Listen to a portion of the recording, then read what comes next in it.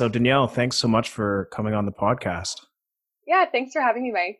I thought we could start out. Do you want to just tell us a little bit about yourself? For sure. Yeah, so I'm Danielle Duplessis. Right now, I'm a member of the senior women's wheelchair basketball team. I'm also working towards my master's in rehabilitation science at U of T, and that's where I'm at, Mike. Thanks, Mike, for having me on the show. Yeah, glad to have you on. So I thought we could start off by just talking a little bit about your background in athletics and academics and so forth. So when did you get involved in sports? Yeah, so I've been involved in sports for like as long as I can remember. From a really young age, it was sort of an important thing in my family. My mom was my basketball coach, like all through elementary school and middle school. She played CIS basketball, and my dad is a big rugby player. So I think we were always pretty sporty as a family. And then in high school, I started to take sports a little bit more seriously and played like Hmm. provincial Team New Brunswick basketball and played in high school and stuff like that. So I pretty much been in sports my whole life. Obviously, that trajectory has changed a bit with the involvement in wheelchair basketball now, but sports have always been really central to like our family life. My brother and sister also playing, and both my parents coaching us. So from right from the start. Yeah, it seems pretty involved. So, take us through the transition of sports that you started when you were younger and how that's transitioned or brought you to where you are now. So I would say I guess from high school on, I sort of transitioned to playing mostly basketball and soccer. So those would have been Okay. my big two sports. I also played a bit of volleyball, but like those are both pretty bad knee sports. Come to find out, pretty high incidence of knee injuries for females playing all of those sort of pivot cut sports. So that was sort of what started my transition to parasport was a series of knee injuries. So starting with basketball injury where I did my ACL, MCL, and meniscus in grade 11. So that would be like the unhappy triad. So that was my first knee injury in grade 11 playing basketball. And then I rehabbed that for a year and returned to play varsity soccer. And then tragically, like 2 games in, same injury, same knee. So that was sort of ill fated and really put sports on the back burner for me Oh, of because course. that was going to take a while to rehab. So being from a smaller community in New Brunswick, there wasn't really an orthopedic surgeon who had the skill, I guess, or the know how to fix the repeat knee injury. So I ended up having knee surgery in London, Ontario, and got that one fixed up. Rehabbed that for 2 years and had like a little tiny university volleyball career mixed Nice. in there. Yeah, just a sprinkle of university volleyball. But obviously the rehab was really a challenge at that point. So much trauma to the one knee, so it wasn't really ever what it was. And I ended up tearing it for a third time in my second year of university. So that was sort of the final injury. That one took 2 staged operations in London to repair. And just, I think overall, the amount of trauma to the knee, like 3 ACL tears, multiple meniscectomies, not enough cartilage to really be a good cushion or anything like that. So that was sort of the final like you need to retire knee Yeah, no injury. kidding. Yeah, until that point, like the dream was very much alive. I thought I was gonna come back, but after 3 on the same knee, it was kind of time to like reevaluate and make sure that the trade off of sort of having comfort in activities of daily living was worth it because yeah, the impact of sports on the leg was having a really negative long term impact on my daily life and chronic pain and stuff like that. So tell me what was going through your head during some of this. Like how, as an athlete and someone who identifies as an athlete, and wants to get back into the sport and has done all this rehab and stuff, like what was going through your head? I guess your mindset changes with each injury. So when I did my knee the first time, I had just transferred from my large high school to a small like private boarding school. So that was Okay. a whole new experience. Being away from my parents, like playing high level sports at a prep school, and then of course I blew up my knee almost right away. So that was a challenge because I felt like no one at that new school really got a feeling of me. Like I identified so much with sports and all of a sudden I couldn't show anyone that side. So that was really challenging. But then I also know so many women who have come back from one ACL tear very successfully and got on to have amazing sports careers. So there was this feeling like, you know what, this is really bad, like, but also I know I can come back from it. So after Right. like ACL one, I was very much an optimist. Like I was like, this is totally fine. I'll rehab my way out of this and it'll be okay. And then of course, like ACL number two, you start to kind of wonder, like you're like, oh, this is getting pretty bad. This is less fixable than the first one, but I still thought I could do it with Yeah. like, you know, dedicated rehab and a good surgeon and all that stuff. But yeah, it just wasn't meant to be on that one. Didn't last. And then by ACL number three, that sort of hope of returning to like high performance stand up sport was just gone. And it was like, I would be happy if I could walk upstairs without pain at that point because my knee was so unstable. So it really was like a slide. I started out thinking that it was totally doable, and for a lot of people it is. But that wasn't in the cards for me. And then by the third one, it was more the focus for me became more on like being comfortable walking and being comfortable walking upstairs or being able to walk to class and stuff like that Right. was more my goal. Which is such a huge like 180 from my goal being to play, you know, youth sports basketball. And so that's taking a very negative experience and, you know, these injuries and stuff, but you've been able to turn that into something very positive.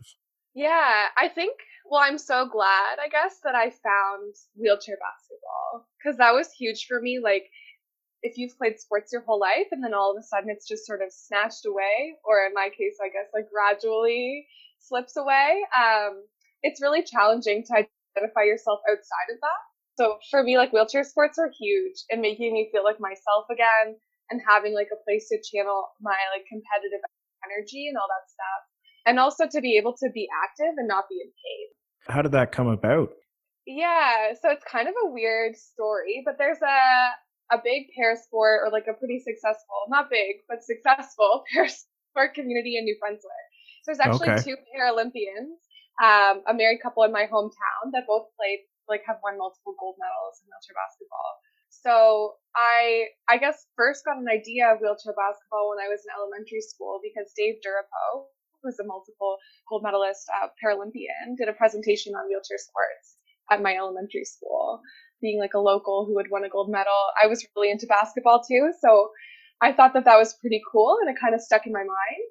And then come to find out like years later, like somehow that memory like resurfaced and I was like, I wonder if I could play like just for fun in a wheelchair, just to be able to play basketball again and to be active again. So I reached out to Sabrina Durapo, Dave's wife, who was coordinating the local wheelchair basketball program at the time. And she was like immediately all in. Come practice. Come to practice. Like, you got this. You're in. So I think her enthusiasm also really helped me get in the door. And the fact that like I was having a really hard time not being able to play sports and she just made it so easy. She was like, I have gym time. I have a team for you to play on. I have a chair for you. So initially I thought I was playing for fun. But then come to find out later on that wheelchair basketball actually has a really inclusive classification system. So all sorts of people with varying abilities can qualify to play. And essentially the criteria is that if your injuries impair you to the extent that you're not able to play stand-up basketball, you qualify to play wheelchair basketball. So in a funny, like roundabout way, I started out thinking I could play, you know, pick up for fun. And then a couple of weeks in, I found out that I was actually classifiable as a wheelchair athlete and I could eventually, you know, play at the highest level if I wanted to. So what was it like transitioning to wheelchair basketball? It was interesting. Like I was so bad. And like that's always a struggle, right? Like you start something new, but the wheelchair really was just so foreign to me and it just felt uncomfortable, like clunky. It was in my way. All of a sudden, like, you know, you can't move laterally. When you want to stop, your feet don't just stop. You have to think about it and like grab your wheels to stop your wheelchair. There were all these little things that I like sort of took for granted playing stand-up basketball that all of a sudden were just thrown out in wheelchair sports. I did not know how to move the chair, and that was probably my biggest struggle. But also little things like the net is the same height, the ball is the same size, but you're sitting down. Right, So, right. and I don't have my legs to help me shoot and all this stuff. So there was a lot to get used to. But it was pretty fun, and also like a lot of skills that transfer. Like my shot form is the same, you know, dribbling very much the same, stuff like that. But I did really like fight the chair at the start. I was not one with the chair at all. Would you say you're one with the chair now? Like a little bit more, but I think it takes years. And if you think about comparing me to someone who uses a day chair to get around like in everyday life, the amount of comfort and like integration that they have with their chair is just completely on another level than me who sits in a chair for a couple hours every day to practice. So I expect it will take years to be really, really one with the chair. But I'm definitely on the up and up. Yeah. That's great. Tell me a little bit about how the rules are different from stand-up basketball. Yeah. So there's I think the main difference, because most of the fouls and all that stuff are the same, like 2 pointers, 3 pointers, all that stuff. But the main difference is I think the dribbling. So in wheelchair basketball, there's no such thing as a double dribble. The reason being it's really hard to dribble and also push the wheelchair, like dribble with one hand, push the wheelchair with two hands. It doesn't work so well. So there's no such thing as a double dribble.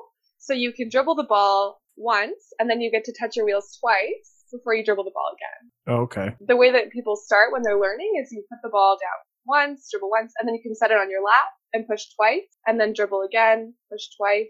So there's no double dribble. You can pick the ball up and then put it back down. That's the biggest difference. Also, of course, including, because we have such a wide, range of abilities that we include in wheelchair basketball, we also have a different system for that than stand-up sports. So in wheelchair basketball, every player is assigned a points value, and you can play 14 points on the court at the same time. So it's called a functional classification system, and everyone is given a class or a point value based on their function, which ranges from 1 to 4.5 being the highest. So when I play, I'm worth 4.5 points on the court, because when I sit in a wheelchair, my knee doesn't affect me at all. In a wheelchair, I can bend to the side and bend forward and reach over my head and all that good stuff. Right. My knee doesn't affect me. Yeah, but if you're someone who's like, for instance, a paraplegic, so you have limited abs maybe based on where your break is. You have to sit lower. Like, you're not using your feet to help you balance in the chair. You can't lean over to the side the same way or reach over your head without losing your balance because of the abs. So that person would be worth 1 point. And then there's sort of everyone in between. Right, and then on the court, everyone's points have to add up to 14. So you can't build a team that's all, almost able-bodied people like me. You have to have this combination of people with different abilities on the court to make points, which I think is such a good idea. Like, whoever came up with that, huge props. It's so like creative. What a good way to make sure that everyone has a role on the court and that everyone is equally important. Mm-hmm. The value of a good one-class player, like, you only take up 1 point on the court, right? So if you're good in that position, like, you're invaluable to a team. Whereas someone like me, like, because I take up 4.5 points, if I'm going to be out there, I better be making an impact because I'm eating up so many points out of that 14. Right. It adds a whole different layer, which like initially was really confusing to me. Like, when in terms of selections, you're not picking people based on who is the best athlete. You're picking people based on what's the best combination of players. Mm-hmm. Like, how are these people working together as a group of 5 people of differing abilities? So that is really interesting. Yeah, it really embodies the sort of mentality of a team sport. It really plays into the whole like Paralympic movement, which is about inclusion. And like, interestingly too, in Canada, all the way up until the national team, able-bodied people can play as 4.5s in our national league. So until you make Team Canada, there are able-bodied people also playing in the mix with people like me or amputees or with CP, paraplegics. Like, it really is a good group. And you get such variety because of the class system. Now that you've sort of transitioned from stand-up basketball to wheelchair basketball and you've had some time in the sport, I'm just curious what being a ParaSport athlete and being involved in that team environment and differing sport experience, what that means to you. Yeah, I think that's a good question. Like, I'm a little bit new to the game. I guess I started in 2017, but it already means a lot to me. in terms of like the parasport community's like willingness to include people like me who are like minimally disabled. That means a lot to me. And then also having the opportunity to represent my country and to play sports at a high level like means so much. So I think parasport has like already come to hold a very important place in my life. Yeah, and it means so much to me that the community is so inclusive and that everyone has really welcomed me with like open arms. I think that has been huge for me and growing as a person like after losing stand up sports. Have you tried any other wheelchair sports? You played Uh, wheelchair rugby? I have not played wheelchair rugby. I've watched, but it's pretty crazy. Yeah, I don't know if I could keep up with them. Honestly, like they're wild. I'm like as far as like wheelchair tennis goes, like can't move very well with the racket and the chair. Like that adds a whole other layer to it. Um, so my parasport career is very much limited to wheelchair basketball. Like I'm super down to try other sports. I think sledge hockey looks really cool, and I'd love to try that for fun. But as far as like sports I can keep up with, like I think I need to keep it simple at this point. Fair enough. How has some of this experience in athletics and maybe with your injuries as well sort of informed your academic and professional pursuits? Yeah, so I think for sure, like from the get go, the injury sort of changed my trajectory in a really important way. So like I ended up pursuing like my undergrad at a very small like liberal arts university in New Brunswick instead of at a bigger like say like CIS or U Sports school because I wasn't going to be playing sports because that was no longer my focus. So that Right. helped me like shift my focus to academics. And then also like when I was looking at master's programs, like my personal experience, like working with people of like diverse abilities and playing with people with diverse abilities, and then my own rehab, I think really drew me to the master's in rehab science because I felt like I had something to bring to the table there or like a unique perspective on that. Yeah, so I think like it completely has informed my academics and like the choices that I made in terms of programs and like where I went and all that. Yeah. Do you want to talk a little bit about that, about your masters and what you're doing now? Sure, I can give you like the quick Sparks pitch. notes. Yeah, so I'm doing my master's in rehab science at U of T, which is an awesome program. And I initially chose that program because they've been so flexible and so accommodating with me, where I do also train 4 days a week in Toronto.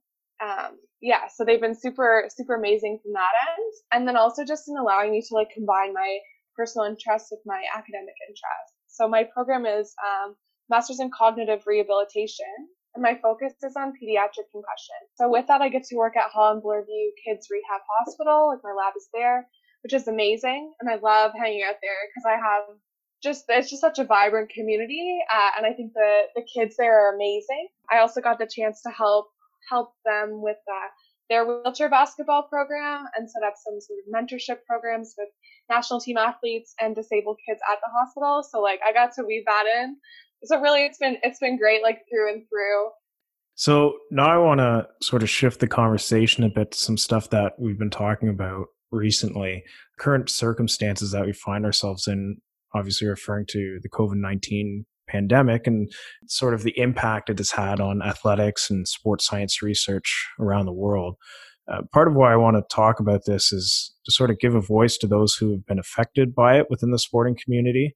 I don't want to talk too much about what this means for society or anything like that, but really just chat a little bit about your experience and what's changed for you with your place on the Canadian national team. Maybe chat a bit about the postponement of the Tokyo 2020, now the Tokyo, I suppose, 2021 Olympics.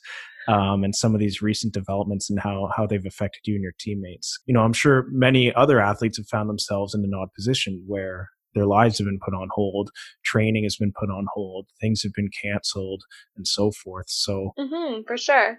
so how did you first hear about Canada not sending its athletes to Tokyo, and what were your thoughts on that? Yeah, so I think I first heard about it through I guess through the news and then through the an email from our athletic director at Wheelchair Basketball Canada.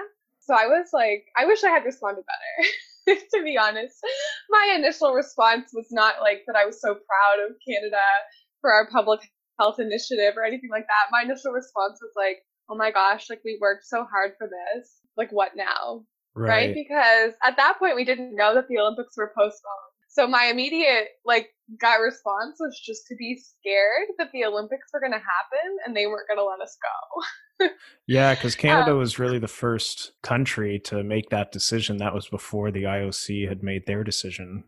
exactly. Yeah, we were the first. And I think, you know what, in retrospect, like after I thought about it for a little bit, I was like, you know what, this is really important to take this stand. But initially I was like, we're trying to force their hand here. And what if they don't? What if they don't Called move the this? bluff. Yeah, exactly. Yeah. So glad that that worked out. And then, you know what, ultimately, like really proud of Team Canada for holding the IOC to a high standard of protecting athletes. I think that's so important, and that our country like stood up for us in that way. But initially, I was just worried. So what does this change then for you as an athlete? Yeah, it's changed a lot for, I think, for our team and also for me personally. So, like, prior to this, I was training 4 days a week at the National Academy, which is in Scarborough at the Pan Am Sports Center. So, I would be there probably from 8 o'clock to 1 o'clock every day. The Sports Center, of course, is now closed. So, no more gym time for us, which is really a challenge because that was like definitely part of my routine. And then, like, looking forward into the summer too, we had a pretty jam-packed summer plan to get ready for like the major event in Tokyo. So training 5 days a week with all the women in Toronto starting in May until we left in August. And then mixed in there were like international competitions in Germany, in the Netherlands, in the States, and then I guess finally like Tokyo. So we had this like beautiful plan. I was really excited for the summer and to see all my teammates and kind of to get to work. And then it kind of got like just thrown out the window really fast. So we went from having all this structure and like nothing is random in our training. So very structured, very regimented. And then all of a sudden it was like, we don't even know when the gym's going to reopen. So it did kind of throw everything in the air. It changed a lot. You know, you'd mentioned some of these competitions. Are those part of a national competition like circuit or? Yeah, so those international competitions that we participate in over the summer, we would go as the senior women's national team and play sort of like test matches against Okay. other countries. Yeah, and it's a really good way for us. Like we train together all the time. So it's good to like see some new faces first of all, but also like to see how you stack up going into international competitions. So Hmm. like to play the Dutch, who are like the strongest in the world right now, is a great sort of marker for us to see how we're stacking up against them. Like we played the United States, I think, 6 times before Pan Am Games last summer. Right. So we just continually like test ourselves internationally, and all the teams like to meet up and sort of get a look at how everyone's doing before the major tournaments. Now, in terms of training now, Well, it's a little bit of a unique problem for a ParaSport program as well. To have people training at home is a little bit more challenging, maybe. For me personally, like I'm in a one-bedroom apartment in downtown Toronto. I don't have a home gym. I have a couple resistance bands. I think my upper body workouts that I would usually do have kind of like fallen by the wayside tragically. I have a couple of I guess body weight exercises that I can do. But for me too, like it's been kind of an interesting shift because like I've been focused on wheelchair basketball for a little while now. My leg rehab of the knee injuries and like the most recent surgery had kind of fallen by the wayside because I was spending so much time working on my upper body. Your legs don't really matter in wheelchair basketball. So that wasn't the focus of my lifts at all. So post pandemic, I have lots of time now to do knee rehab by way of like a lot more mountain biking and the knee rehab exercises that I had maybe been neglecting before the before the gyms closed. So right, right. that's a positive in the whole situation is that I got to kind of shift my mindset a little bit there. But yeah, it is definitely a struggle. Like, and I am worried about, I guess, keeping up or maintaining all this that I worked so hard on throughout the year in the gym. But ultimately, like, I'm pretty glad we have that extra year to sort of build back up after this little lull too. Right. Do you see a lot of parallels then between when you had to stop sport because of injury and obviously now with COVID-19 and having to sort of put things on hold? I think there's a couple parallels, but mostly like for me, like my mindset is a lot more positive with regards to COVID-19. Like I see this as an obstacle that is like very much going to be overcome by us and by the women's team that will come out of it better. We all now have an extra year to train. We're a really young team. So we have like I think we'll come out of it stronger, faster, and have that extra year to like gel as a team. Whereas like in my knee injuries in my rehab, it's a little harder to like or I struggle to to have a really like sunny perspective on it or to see the light at the end of the tunnel. Like when is this going to end? Yeah, I think that's a fantastic perspective to have on the situation too. So thanks so much for sharing that. So speaking of the extra year of training, now the IOC announced that those who qualified for the games this summer will be retaining their spots in 2021, but in their immediate decision to postpone the Olympics, that decision wasn't clear. So there was mixed feelings on, will I make the team again? What's going to happen? Do I still get my place? Will I qualify again? Mm-hmm. And all these questions sort of, percolating around some athletes' minds. So I'm just wondering if you have any thoughts to share on that. Yeah, I mean, like our qualifier for us was the Pan Am Games, and that was like a phenomenal tournament for the women's team. So we had to come top two to qualify. So we beat Brazil in our semifinal. We got to play against the United States, who were like defending Paralympic champs in the gold medal game, and we actually won, which was like such a feel good moment for all of us to beat the States. So like we were so proud of our qualifier. I think that the idea that maybe it wouldn't count was kind of heartbreaking because like I thought that was such a good tournament for us. So to hear that our qualifier would stick and that we were able to go, like that it would still count was I think a relief. Not because I don't think that we can beat Brazil again. Like I know we can finish top two in the Americas, but just because like the memory of Pan Am Games is so good. Yeah, And it yeah. was such a Cinderella story for us, but like, I'm like, please. I mean, that was a really interesting tournament for me. Like, I am so new to the sport, so it was kind of crazy that I even got to go, to be honest. Was that your uh, first and to this point biggest tournament that you've for sure. competed in? Yeah. Yeah, that was my like rookie season or whatever last summer. So I've been playing really for like a year. Somehow, like, squeaked my way onto that team through a lot of hard work, but also like a bit of luck. And it was a really interesting experience for me. Like being in Peru, first of all, was crazy. And then the whole multi-sport games experience is completely foreign. So it was just a blast. Like it was really fun. And then also like our team really came together and we competed so well. So I think it was really a sense of pride at the end too, because like our final game against the States, like we had played them, like I said, I think 5 or 6 times leading up to that game and maybe won once.